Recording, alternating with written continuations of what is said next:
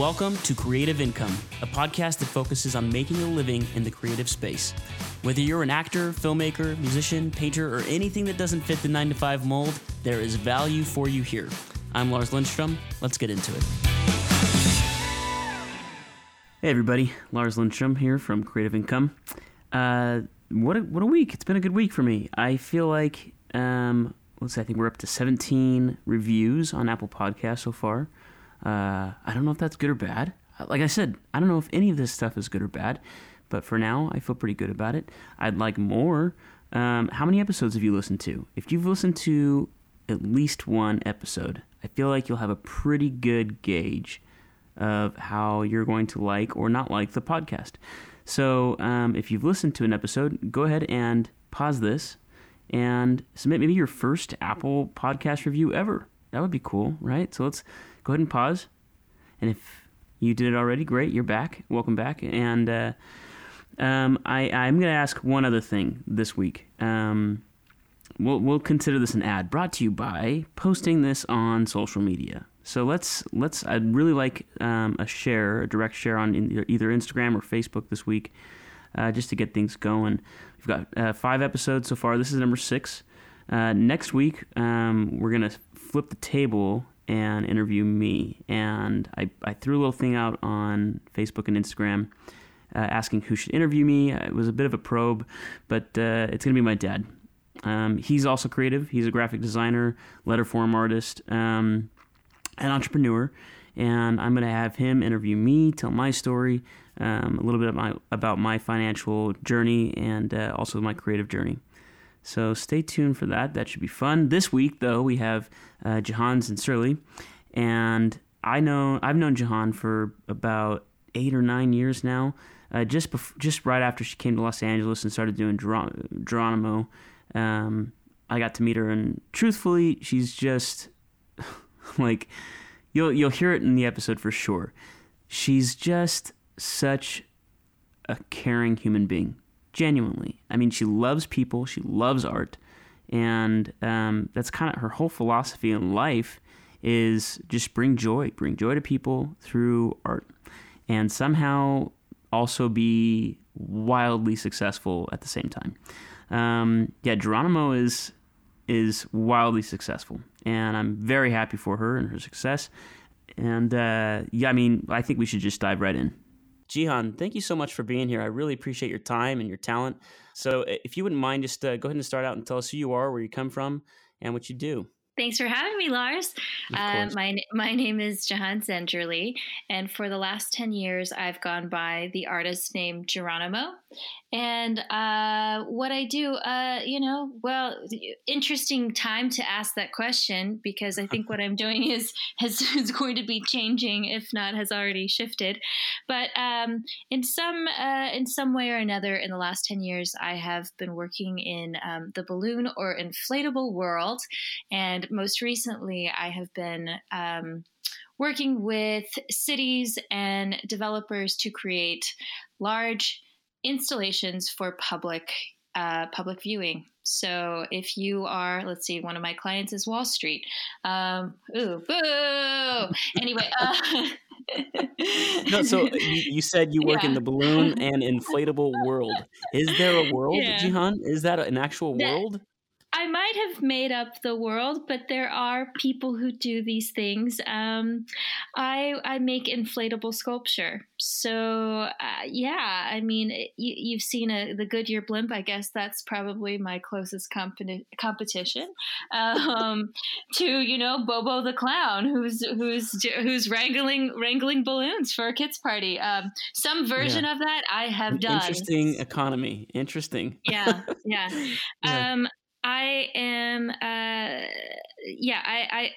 10 years ago, I sort of got onto the right, the right list at the right time, and I was in the right place and I met the right people. And so I've been on the short list for artists of a specific demographic. I'm Turkish. I'm a woman. I own my business outright. And so I've really benefited by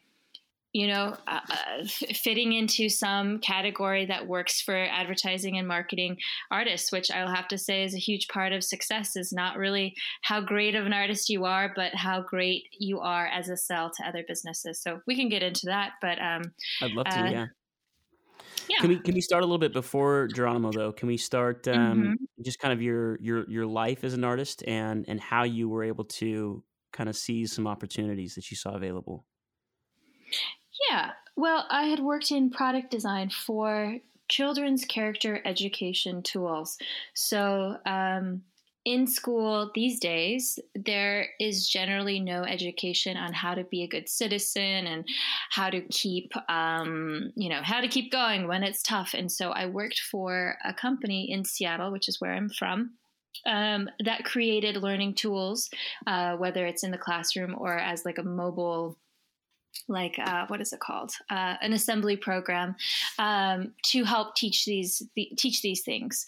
And in the process, I had called in some balloons as perhaps like a material I would use for something, and I didn't. So I had them in my vicinity. I had these very large balloons around me, but I was looking at objects as a prop to tell a story always. That was my goal. Whether it was pencil top erasers or a yo-yo, which was the number one product of this company that I worked with, I saw the important role that objects have to express a story and to bring people in. And as someone who has always loved the arts and has always been some sort of artist of some way, everything that I was doing in that profession at that moment just sort of led me to creating this balloon on my kitchen table. And then I moved to LA, and someone asked to put images of it on their blog. And then within a week, I had a buy it now link on PayPal with 30,000. Was that something that you set up personally? Actually, personally, no. It was someone that I went to high school with. I was like, hey, Braden Ham, will you, he'd actually be a great person for this podcast as well. Will you do me a favor and put together this little one-page website for me? And he was just the closest person I had that had skills with a computer. And so he put that together and put a buy it now link, and I had $30,000 in the account at the end of the week. And I thought, wow, okay. Why do you think that happened? What were the circumstances around? Like, talk to me about where it was posted. Where do people get to see this thing? Was it just luck? What happened? This was in 2011, pre Pinterest and pre Instagram, when people turned to blogs as their site for everything new, whether it was products or thought. And there's been a shift in that power, and so bloggers, I don't think, have quite that gravitas that they had previously. But the woman in particular who posted about me, her name is Joy Cho. She's been on the Forbes list multiple times. She has collaborations with many brands. And she had a website called Ojoy, and it was going to be her birthday. And she said, send me over some photos. And she posted, and this just shows the amazing force of her audience to then be converted to what I had to sell, which was a very overpriced balloon with some accoutrement, like a tassel that hung off of it. So it was luck. It was location. It was LA. People have disposable income. That was my market. And it was a curiosity because people had never seen it. And I had brought something new to the market. And so how do you think she found you? Oh, I know how she found me. We had a mutual friend whose name is Jordan Fernie, and she has the brand Oh Happy Day, and she also owns the Color Factory, which is in San Francisco, New York, and Dallas. And so she, in her own world, was like, vetted me and said, hey, like my friend is doing this thing with balloons, like maybe you'd be into it. And so that was our introduction. But the internet was very small at that point, and so we had many points of connection. And so by the time we didn't even actually physically meet until much later, but when the pictures came over, we all already, by the time I gave her the photos, we had already figured out our, we were a mile away from each other in LA, and we had mutual friends. And so the world was very small. Yeah, no, that's incredible. So you have $30,000 after a week in this Buy It Now account. What does that look like for you? Are you able to fulfill all these orders yourself? No. Talk to me about what you then had to do. No, in that time I had just moved to LA, and I had been to one house party, and I had never even been to a real house party. So I showed up with a balloon to this house party thinking that I'm going to someone's cute outdoor party. And I mean, they had hired strippers, and it was this whole thing. And at this house party in the hills, there was one other person who really stood out. And so we stood out as like we did not belong together. And it was this girl named Kate, and she was from Virginia, and she had moved to LA to be a model, but she was very clearly much more than just a model. And so we had found each other, and she had seen the balloon. She was curious about that. And so I had this one contact of one person who had a little bit of extra time and was an easy friend. And I called her up and I said, do you want to help me fulfill these orders? I'm going to need some help. And so you can be sure that none of those orders arrived to the clients on time. I didn't even have like a capture for people's addresses. So I had to personally go to everybody and ask them for their address. And I mean, it was such a catastrophe. And I'm sure I spent every $30K trying to every dollar of that $30K to fulfill the order. But it established that there was a market for it, and that it was going to build momentum, because then orders kept coming and they got bigger and bigger, and it just took off from there. Wow. Your first house party. Yeah. When they say BYOB, they don't mean balloon, Jihan. Yeah, exactly. I'm sure you know that now, but just in case our listeners are wondering. That's incredible. So talk to me about how we've mentioned a few times on the podcast that success in the creative space is not plan on being surprised, right? It's not going to look like what you think it looks like. Did you envision doing balloons for the last decade? No, not at all. In fact, I have to say that that's the most humbling part of this, is not the delight of finding out that my 10-year legacy is balloons, but that I had to come to terms with it not being one of my other more brilliant ideas, which I felt I had.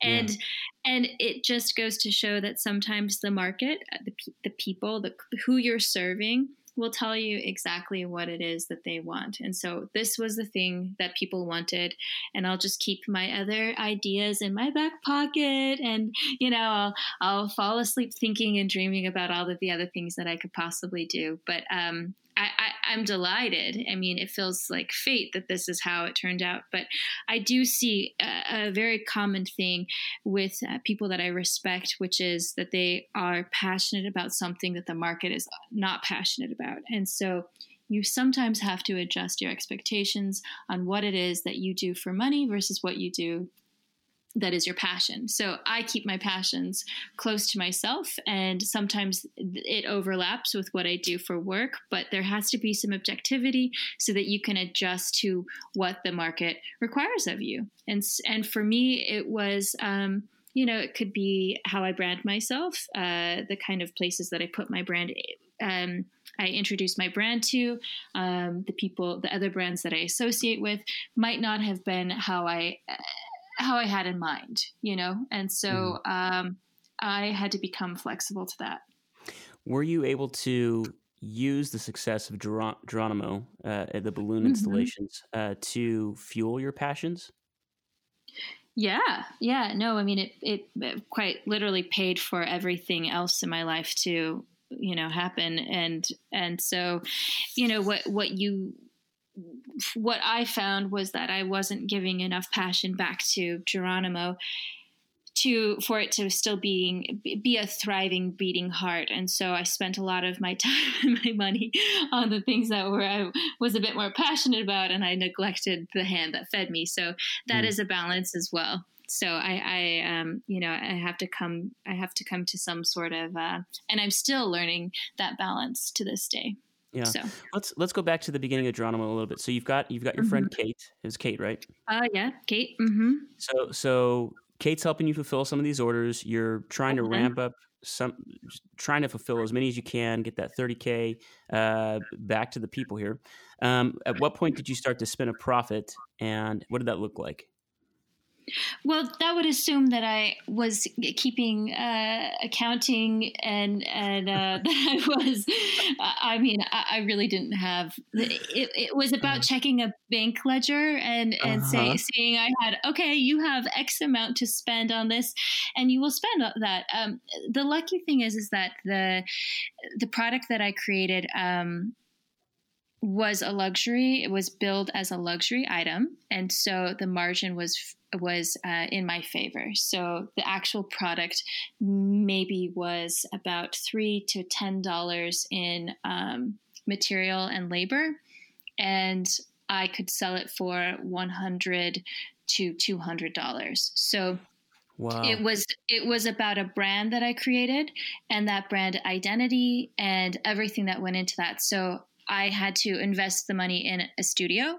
I invested it in a better website. I invested it into little videos that I would make for the brand. So the thing that I was really putting out into the world at that point was this brand identity. But there was just a natural marketing sweep for me in things that I didn't pay for. So within 6 months, I was scouted for a national campaign that ran in every magazine and was on TV, and it was for tampons. I was a Tampax spokesmodel. I was a standout girl, and it was my first brush with what it is like to live in LA and be picked for a campaign based on just being yourself. I didn't have to act. I didn't have to pretend I was anything else. So it was my moped, my clothes, my hair. Actually, it was fake hair, but it was my balloons. And so that was free publicity for me, although I got paid for it, which I think I was paid $15,000, which was at the time like an enormous amount of money to show up, to be treated like a princess for a day. Mm-hmm. And that catapulted the relationship that the public had, the curiosity that people had for me. So now I'm vetted by magazines and other organizations as something that should be a household name or something that people should have heard of.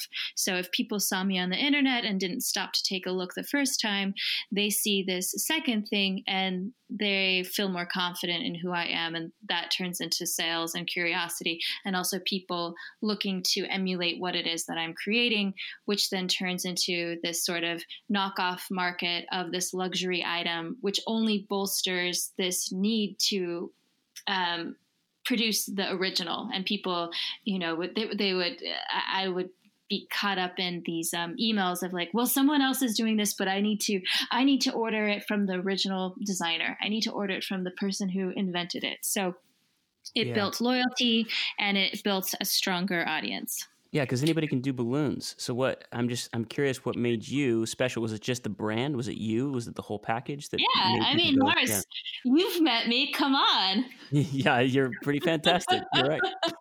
If I were to order balloons right now, it would be from you. Absolutely. Yeah.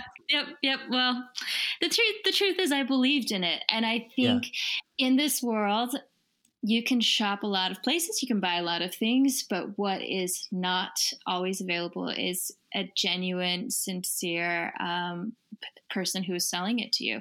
And so I had a connection to this balloon.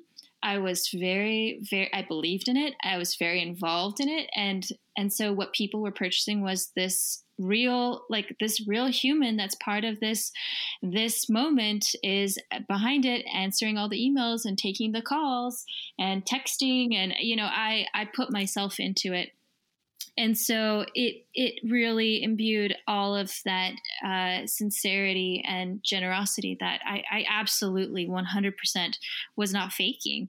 And so I think it's even what set me apart from other people who had taken my idea and maybe had even innovated it to make it better, more streamlined, less expensive, with a better website in more cities. They were doing it as a business, and I looked at it all along as like, this is how I tell people I love them. This is how Wow. I'm able to explore the world. This is my expression. So it was the first time I really even saw myself as an artist, but I really saw this as my prop to communicate. And I 100% believe it was just about my connection to it that really helped that become the thing.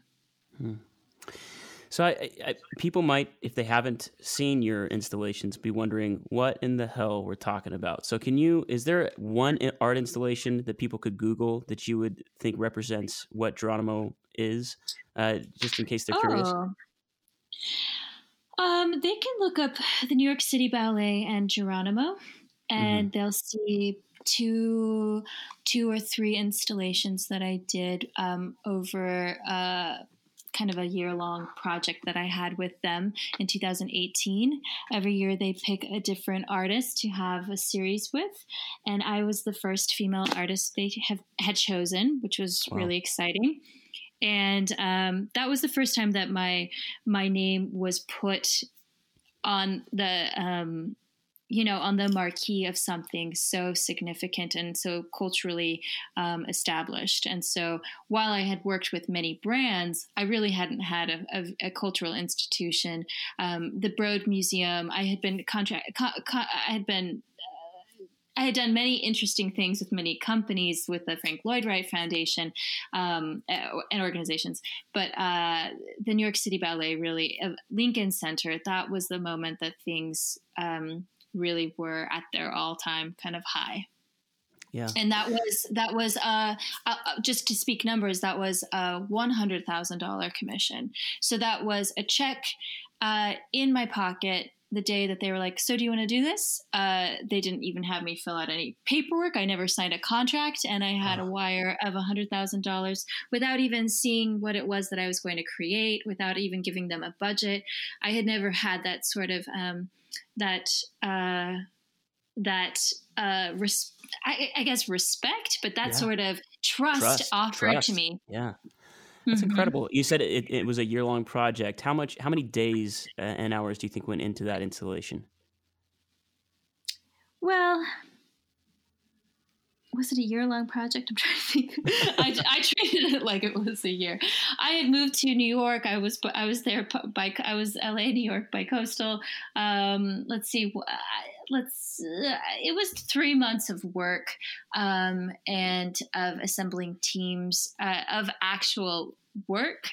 There was probably 10 days of actual labor in that. But what was significant about that project was that I developed a relationship with the choreographers and the dancers and the different departments of the ballet and of Lincoln Center. And I really got to understand how this huge organization works and be able to collaborate with people in a much bigger way. So it wasn't just balloon installations at the end of the day that offered me. I had a pass to Lincoln Center, and I could wander the halls and see how other creators were, doing their thing. And that was so significant.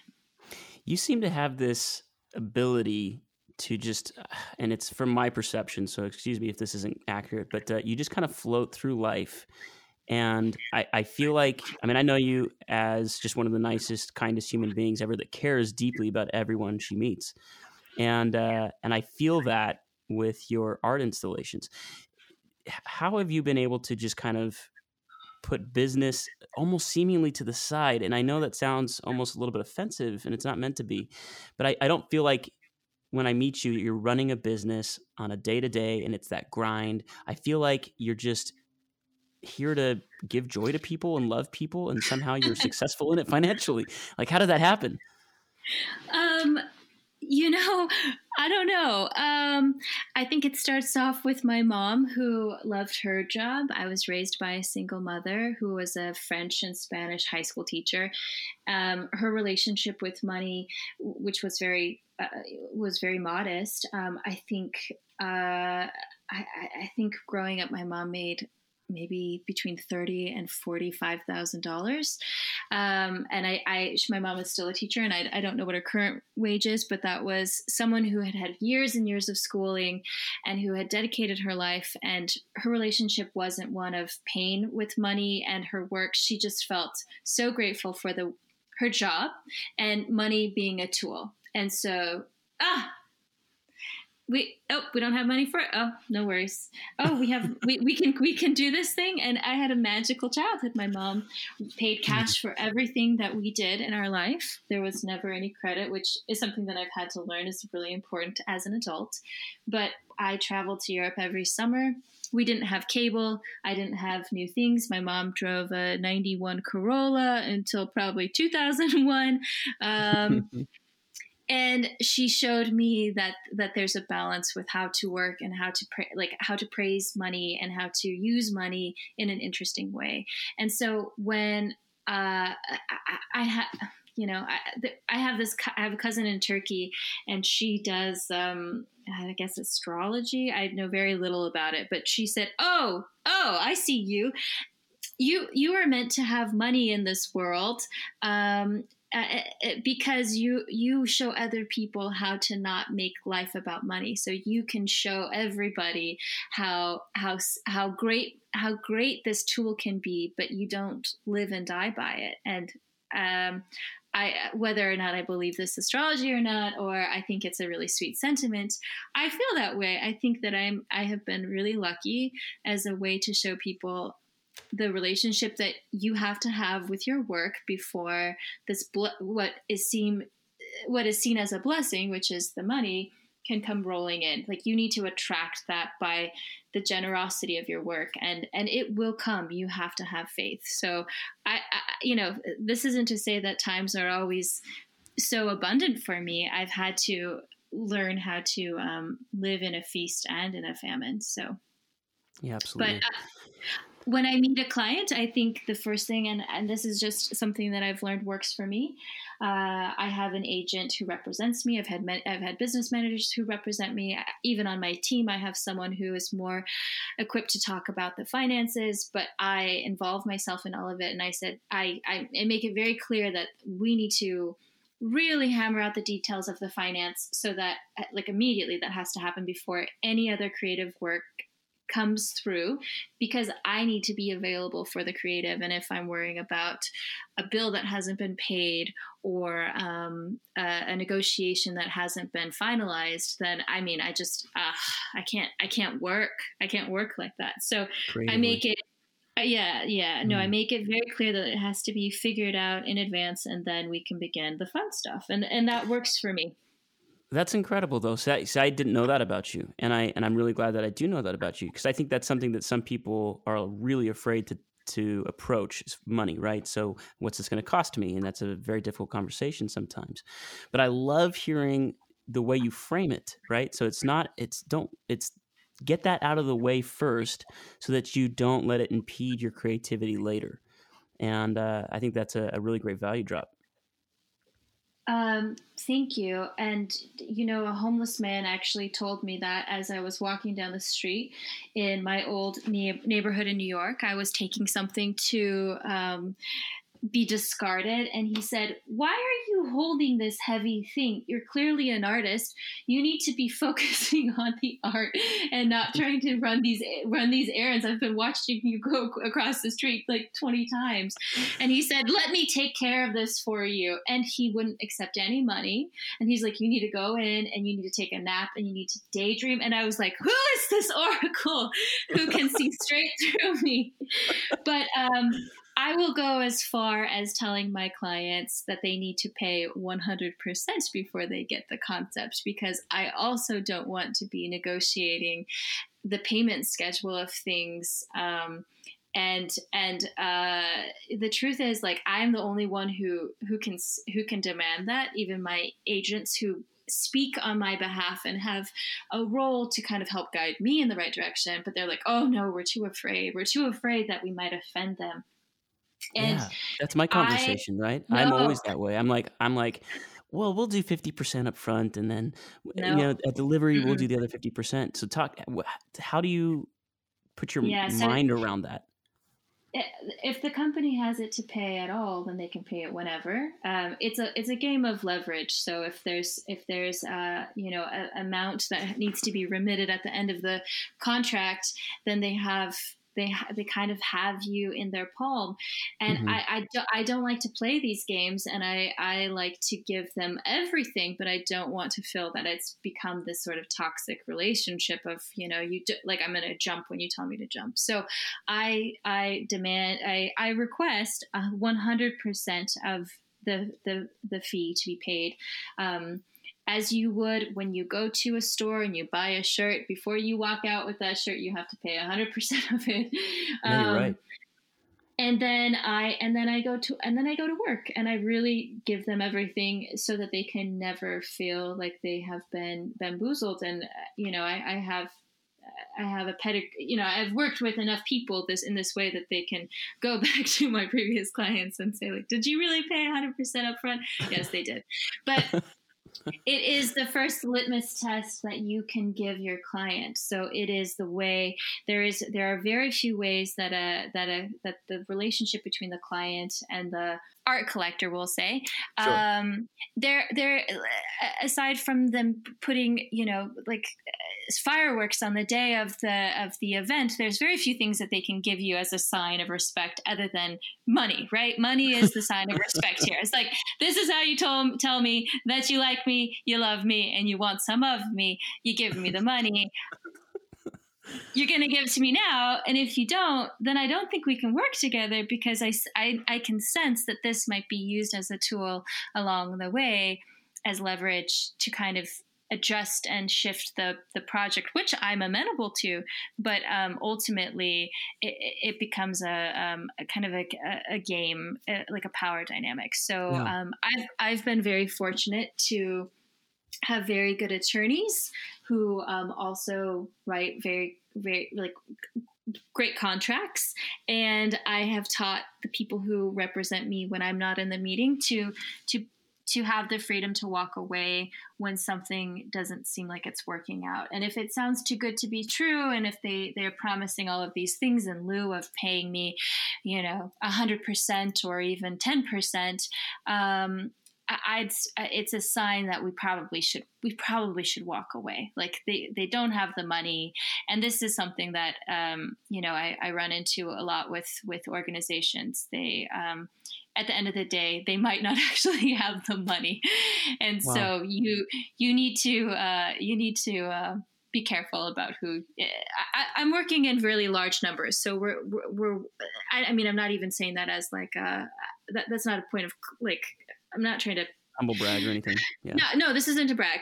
But my minimum for a moment was $500,000 for a project, and so I was working on a really large scale for these things that weren't about just balloons on the side of the building, but about legacy art and creating, art over years with different companies or countries and locations. And so if they say yes at the beginning, but they can only pay a $10,000 site visit fee, there's a little bit of a concern that they might not actually be able to invest in the long road. So it's just money is so important, and people are so scared to talk about it, especially artists, because they think that they're asking for too much, that they're asking for that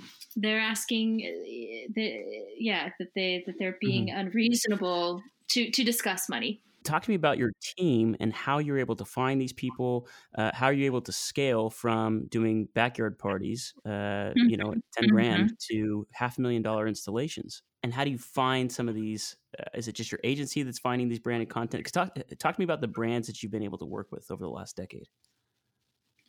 Yeah, so my agencies have stepped in very late in the game. Only in the last 3 years have I even worked with an agent. So in my own climb, I had minimums along the way. So I knew that the projects that I wanted to do needed to become bigger, and that I would let we'll call them copycats, or the tribute bands to Geronimo take the projects that were under 10 and 20 and $50,000. And so I created limits for myself. And so it then turns into, I'm doing projects for Elon Musk and Kanye West, and they are just in the higher sphere. And this is the thing, you have to be good at saving money, and you have to be good at saying no. So I wasn't hurting myself when I said no to work. And of course, every so often, if I needed to buy a new car, I'd be like, okay, I should probably take a couple extra jobs that I wouldn't normally take. But I held back from taking certain work because I was really trying to groom where I wanted to go. And so when I would meet with a client, when I would speak to their house manager or to their tour manager, I would introduce them to a bigger idea and a bigger concept. And so I allowed them to Were you the one reaching out to these people? No, I've never reached out to anyone in my entire life. No, that's all. They're all emails to me. No, of course not. And you're not being sarcastic. No, I'm not being sarcastic. I never reached out to anybody. And for most of this time, I had taken down my website, and I just had had a phone number and an email, because what I was trying to create was so rapidly changing that I really didn't want it to be, I didn't want the bigger vision of what I was trying to do to be diluted by trying to sell like a $40 kit. Although if I needed to do that, I would have done that. Like I don't have no pride against it. I just knew that I needed to move away from the private party sphere, and I really wanted to create art. And I wanted my work to be to have a larger canvas and a bigger showcase. And what I think the turning point was for me was that I started doing it for free, and I created what I wanted people to be hiring me for in public space around LA.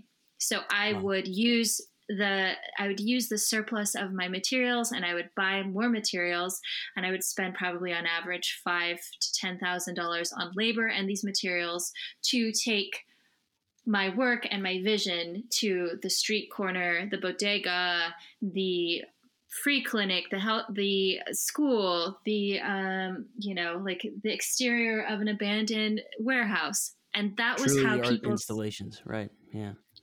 Yeah, so I wouldn't ask permission, and I would go with about 15 to 20 people in a U-Haul, and we would all show up and put something into the world that was, again, it had no branding, it was full of love. Everyone was being paid. This wasn't like a volunteer position, and everyone put their best foot forward. And so I had this amazing work that was on the side, and that was like the greatest advertising for what it was that I wanted to give in this world. And it wasn't on the location that my client requested of me, or it wasn't in the colors that this, MetLife needed for me to make the colors in. It was just from my heart, and also a practical, this is, I got a lot of pink left over. Looks like we're going pink today. But I don't think that people could distinguish the difference between what I was creating out of joy and out of love and as a gift to my city versus what then I was creating for clients. And so around this time, I had been hired to be part of a Cadillac campaign with a commercial, and they also filmed me creating one of these sculptures at my studio in Echo Park. On that day, Sia, the artist, drove by, took a photo, and put it on her Instagram and tagged me. She was my neighbor at the studio. And so all of a sudden, I'm being tagged in these photos, not only for Cadillac and for the things that I'm doing around the city, to then this very famous recording artist. And so there's, again, we're going back into the luck of proximity. When you're in the right city and the right time, and people are looking at you as they drive by. And Sia is your neighbor. Yeah. and see as your neighbor, there is this natural help that occurs. And I think it's just you got to get the ball moving. You got to get the ball rolling, and then everything. If you're in the place to give with that heart, like I was giving out of love, truly. I think I was, I believe it comes down to a general idea of like, what do you believe of this world? Like, I believe that like evil doesn't win and good always wins. Like I 100% believe in the intention of all the work that you put into this world will come back in some way or another. And it doesn't come always as money or a great business, but that will be rewarded back to you. And the trick is you can't be putting that into the world just because you want vain things. Like I didn't expect for this to turn into something that became so successful. I put my love into this because it brought me so much joy to see people happy. And so my goal is always to be connected to that. And as soon as I start thinking, oh, I could buy a house on this, or oh, I got this trip, like, oh, we can buy, like, as soon as it turns into this connection to material goods and then like this ego that's inflated by how much money I'm making or my minimums for working with me, then I've done it all wrong. And I need a little slap of humility, and that comes. That's the fate of it as well. So incredible. So talk to me about, so you're making money. You mentioned earlier feast and famine, right? And I think that is in every creative industry. Doesn't matter how much money you're making, there is feast and famine. There's times that you're making more money than ever, and then there's years that you make no money at all. So talk to me about what you're doing with your money to make sure that it lasts. Well, I don't spend the money always. We'll just use last year for an example. I had about $20,000 in rental and mortgage expenses that I needed to pay each month. And then around month 4 of the pandemic, I realized that I could not continue to pay $20,000 a month in 2 different cities of homes and studios, and then continue to live, to create work, to have anything that felt stable. So things had to shift. I let go of my New York studio and apartment, and I let go of my LA studio. And so all of these, like all of my ego that's attached to that also has to be kind of accounted for, which is significant. And there are places that I had been for many years. My studio in LA, I had it for almost 9 years, 8 or 9 years, and it was a home for me. But something needed to evolve, and I knew that I wasn't going to be working for some time. And I had some bad contracts with about 4 different clients that didn't require them to pay me or continue with our payment structure for these projects that, honestly, they shouldn't have happened because they would have been a public health nightmare. This is the problem of my work. I create work for people to come and please come and be sweaty and be rubbed up against each other and be full of this moment. And like the breeding ground is what I am excellent at. So all of a sudden my core demographic is a danger zone. And I now have all of this work that's either been canceled or put off indefinitely with no money coming in whatsoever. I had done a project for Alicia Keys, and that was the last thing. And it was like one of those like mercy things that you take and you're like, oh, this is a cute thing. And then I was like, oh my gosh, this paid for insurance and for like moving my stuff to storage for the next 6 months, or like paying for storage for the next 6 months. Like I felt very grateful for the things that had led up to me being like, okay, so feast and famine. As an artist, you know what it's like to have less than $100 in your bank account. I hope that every artist, every human being on this planet has an experience to know what that feels like, because it opens you up to a certain humility and awareness of the world outside of you that nothing else can possibly offer you. And so you are, everything's alive. Like, everything looks like an opportunity. Everything feels like a chance. Hopefully, when you get over the depression of only having $56. Yes. But I have been there, and I understand what that feels like. And so connecting to this famine is so important for me as an artist, because it allows me to reset to like the reasons why I'm doing this. And to look at everything around me and see if they're serving the purpose of what I'm trying to put into the world. So like having the dead weight of different homes and studios that I can't use really is causing more weight and more of a burden for me spiritually and creatively. I've got to let these things go. So that is part of the famine for me, is really becoming more lean and more humble and to do more with less, which is how it all started for me. I had a job. I made $60,000 a year at this job with the children's character education company as the creative director. The $60K as a 25-year-old was a really great salary, but it wasn't necessarily a ton of money to start a business. And so I took what I could and I bought things along the way. That was before I quit my job and I moved to LA. But I started very small and very incrementally to be able to build something, because that's all I had. I didn't have it. I didn't have a savings. So it's a couple $100 here and a couple $100 there, and that's what you do.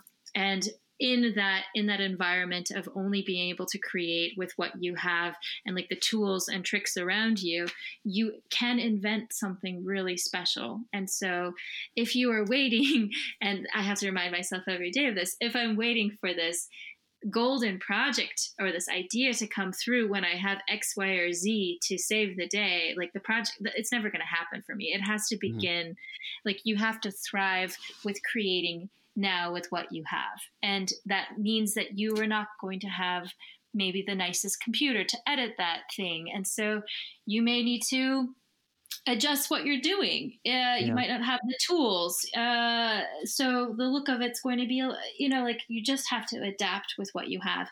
And right now, like my materials have changed because I don't have the disposable income to just erect projects without a client that's involved. And so I'm looking at the things that I already have and giving them new life. And I'm looking at licensing opportunities instead of new virgin material, which is obviously ideal for me as an ego.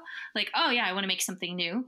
But if I can repurpose something that I've made in the past and I can license it in a different city, I accept that that's a way for me to leverage what I've created and be able to make an income from that. And I Absolutely. Never thought that I would be able to do that.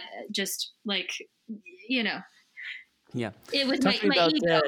Do you have any sort of savings, 401ks? Are you invested in stocks? Is there any other stream of income coming in that's not balloon related or Geronimo related?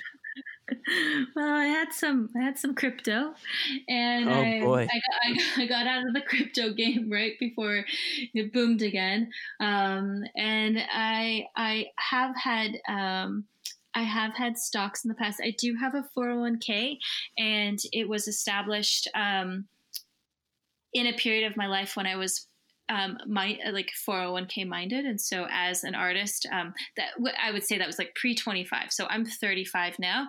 I've been doing this for 10 years. When I was 25, I had worked for companies my entire life. So, or my working life, 5 years. And in that time, that laid the groundwork for a lot of the things that I'm so lucky that I have now. So I developed a 401k in 2003, 2004 that I've been able to deposit to ever since. So my mind doesn't work that way now as an artist. Like, oh, well, like it just doesn't. It doesn't create that. It doesn't get excited about that. So I would say doesn't excite you as an artist. No. I just don't think of it. No, because I live for today, not tomorrow. Yeah, but what happens if the pandemic rages for another 3 years and you're not able to? I mean, I guess that's the question: is how do you weather the storm? And are you able to create? And I love that you mentioned the licensing thing. That's something that I would not have thought of at all. But are you able to create income for yourself that doesn't rely on events? Absolutely, because I have to change how I'm serving people. So I have to find out how I'm able to create, and that's how I serve people. So in the last year, I developed a TV show, and I have started designing things that live in a virtual space instead of a physical space. So 100% things have had to change, but the core of what it is that I can provide, which is relief, hope, excitement through what I am able to make or create or invent in any platform, is still my number one priority. I just have to be amenable to how that changes. So I've been working with a company called Genie. They are the kind of leaders in augmented reality space. And so I can create a very safe installation that millions of people can go to in their living room. And I can work with a client to build this concept so that people don't have to leave and my work doesn't become a breeder site. So working in other platforms is obviously how I'm able to adjust how I create. Wonderful. Well, I think with that, we'll close it out here. I just really appreciate your time, Jihan. Where can people find more about you, and where can they look forward to some of your art installations? Honestly, I'm secretive. So anything that I have that I'm excited about, I am not sharing because I want it to be a surprise. But I am working on a streaming TV show that will debut at the end of February, and it's called Sleepover. So what you look out for is Sleepover, my next project. So what platform is it going to be on? It's on all the platforms. Okay, fantastic. Well, we'll look forward to it. Jihan, thank you so much for being here. Really appreciate your time. Thanks, Lars. Such a pleasure. Like, what? Charge $500,000 up front? I mean, that kind of stuff just blew my mind. I loved it. I learned a lot. I laughed a lot. And I loved it a lot. It was wonderful. So thanks, guys, for sticking around. Be sure to write a review on your Apple Podcast, wherever you get your podcast. And if you wouldn't mind following on social media, Facebook, Creative Income, or Instagram, Creative Income Podcast, I'd really like to follow, and I'd really like the shares, man. Let's help our brothers and sisters out in the creative space. Anyway, have a good week.